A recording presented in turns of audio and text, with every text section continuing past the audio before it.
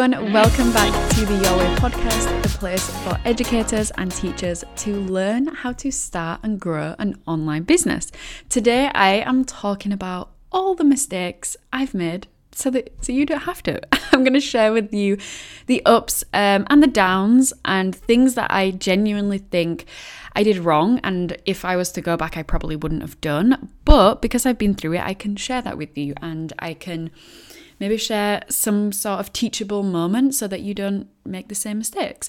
So the first thing that I did that was, I wouldn't say it's a mistake, but I just think it's something that I wasted my time doing when I just didn't realize. So when starting a business, the first thing I thought was, okay, I need a website. I need a place to send students who want to buy lessons from me. I need a website. And this was before I left the language company that I was working with.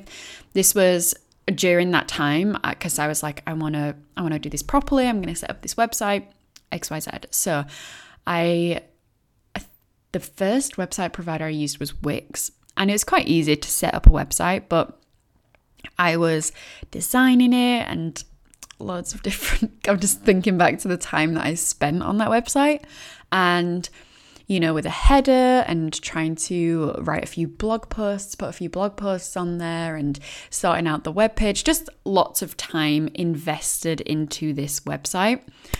And then I hit publish and that was it. Do you want me to tell you how many students I got through that website that took me hours and hours and hours to create? None. Not one.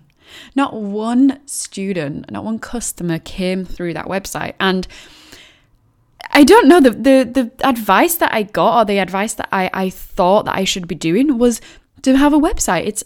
It's like the number one thing, right? You want a business, you have to have a website. But the fact is, there are billions of web pages on the internet, and even with the best SEO, which is search engine optimization, even if you had that, it would be very, very hard to rank on the first page of Google. So, for example, if someone was to search English lessons online, my website was not going to come up on that first page, not on the 10th page, not on the 100th page, way, way, way down the list, because I didn't have any traction. I didn't have anyone to send to that website. And the fact is, you don't have a business without customers, without paying customers.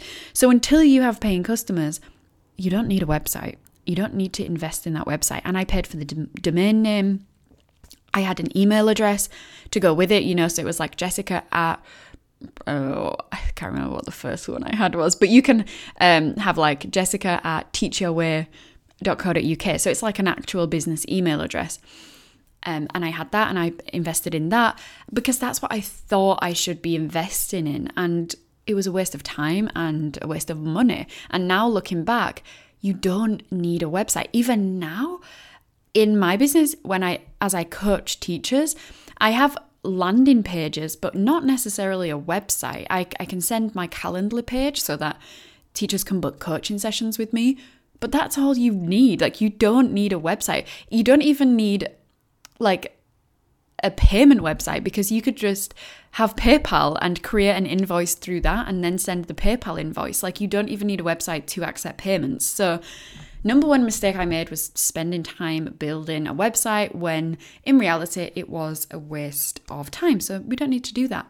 But what you should be doing is building up your social media presence.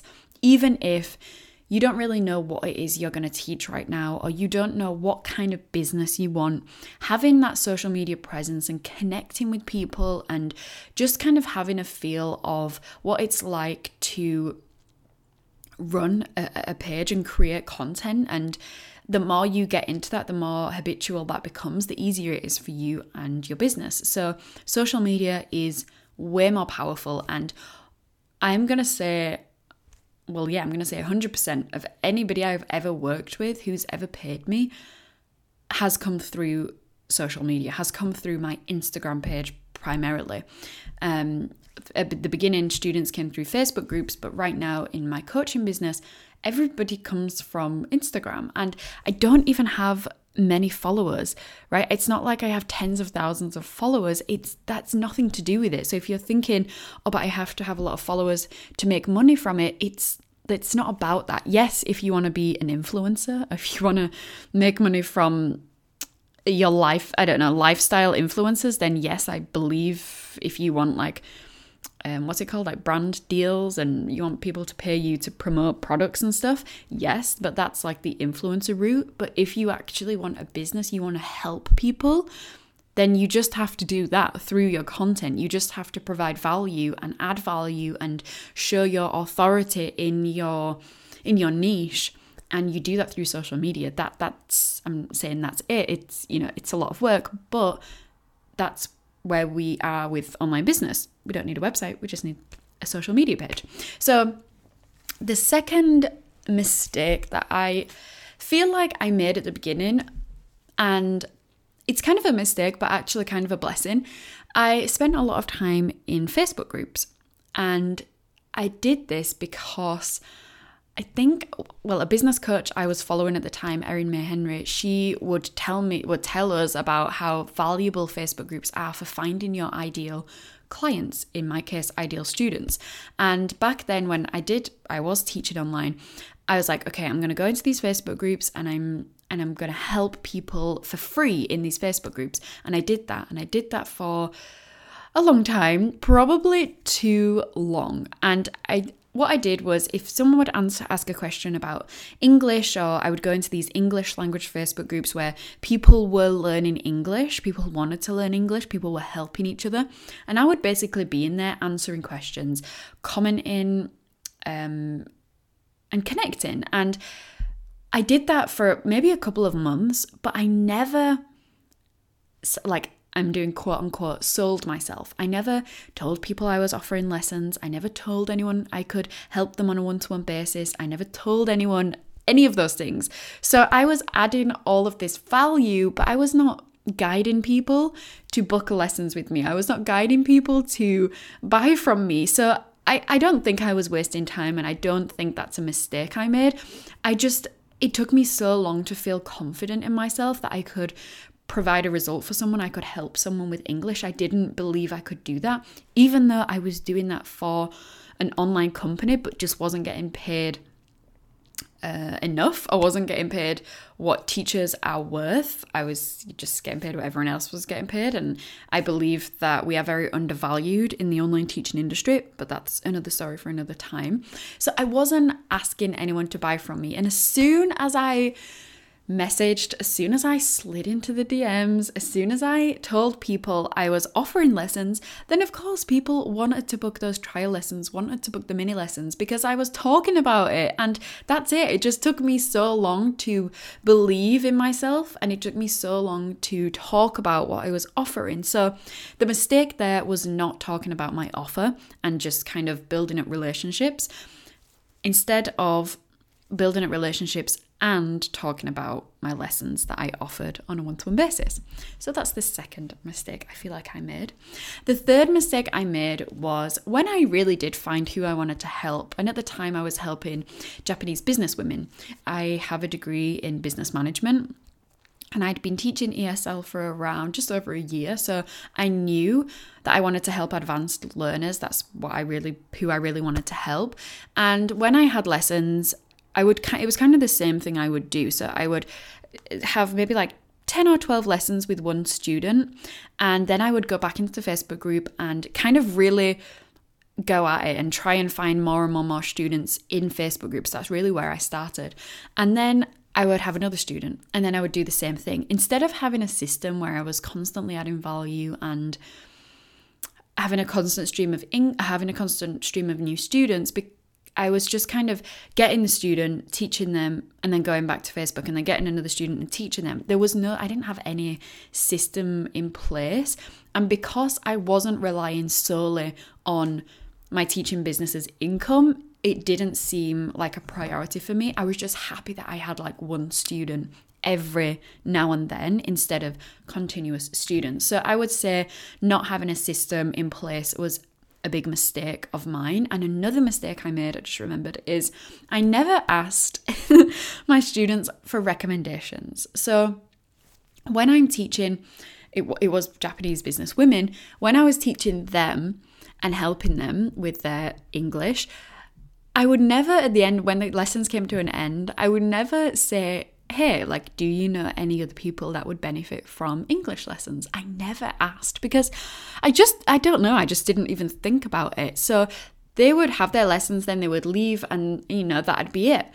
And I would never get any I would just never ask for any recommendations. And when I started to do that, of course, Japanese business women, my niche, my target market, they know more Japanese business women than I could ever do and I could ever find online. So they are a real benefit to you, asking for recommendations. But not only that, having a referral scheme in place. So for example, what I started to do was say, okay, hey, listen, if you know anyone who would love to sign up for my next lesson package, my next 12 lessons, if they sign up, I can offer you another free lesson or another free couple of lessons, right?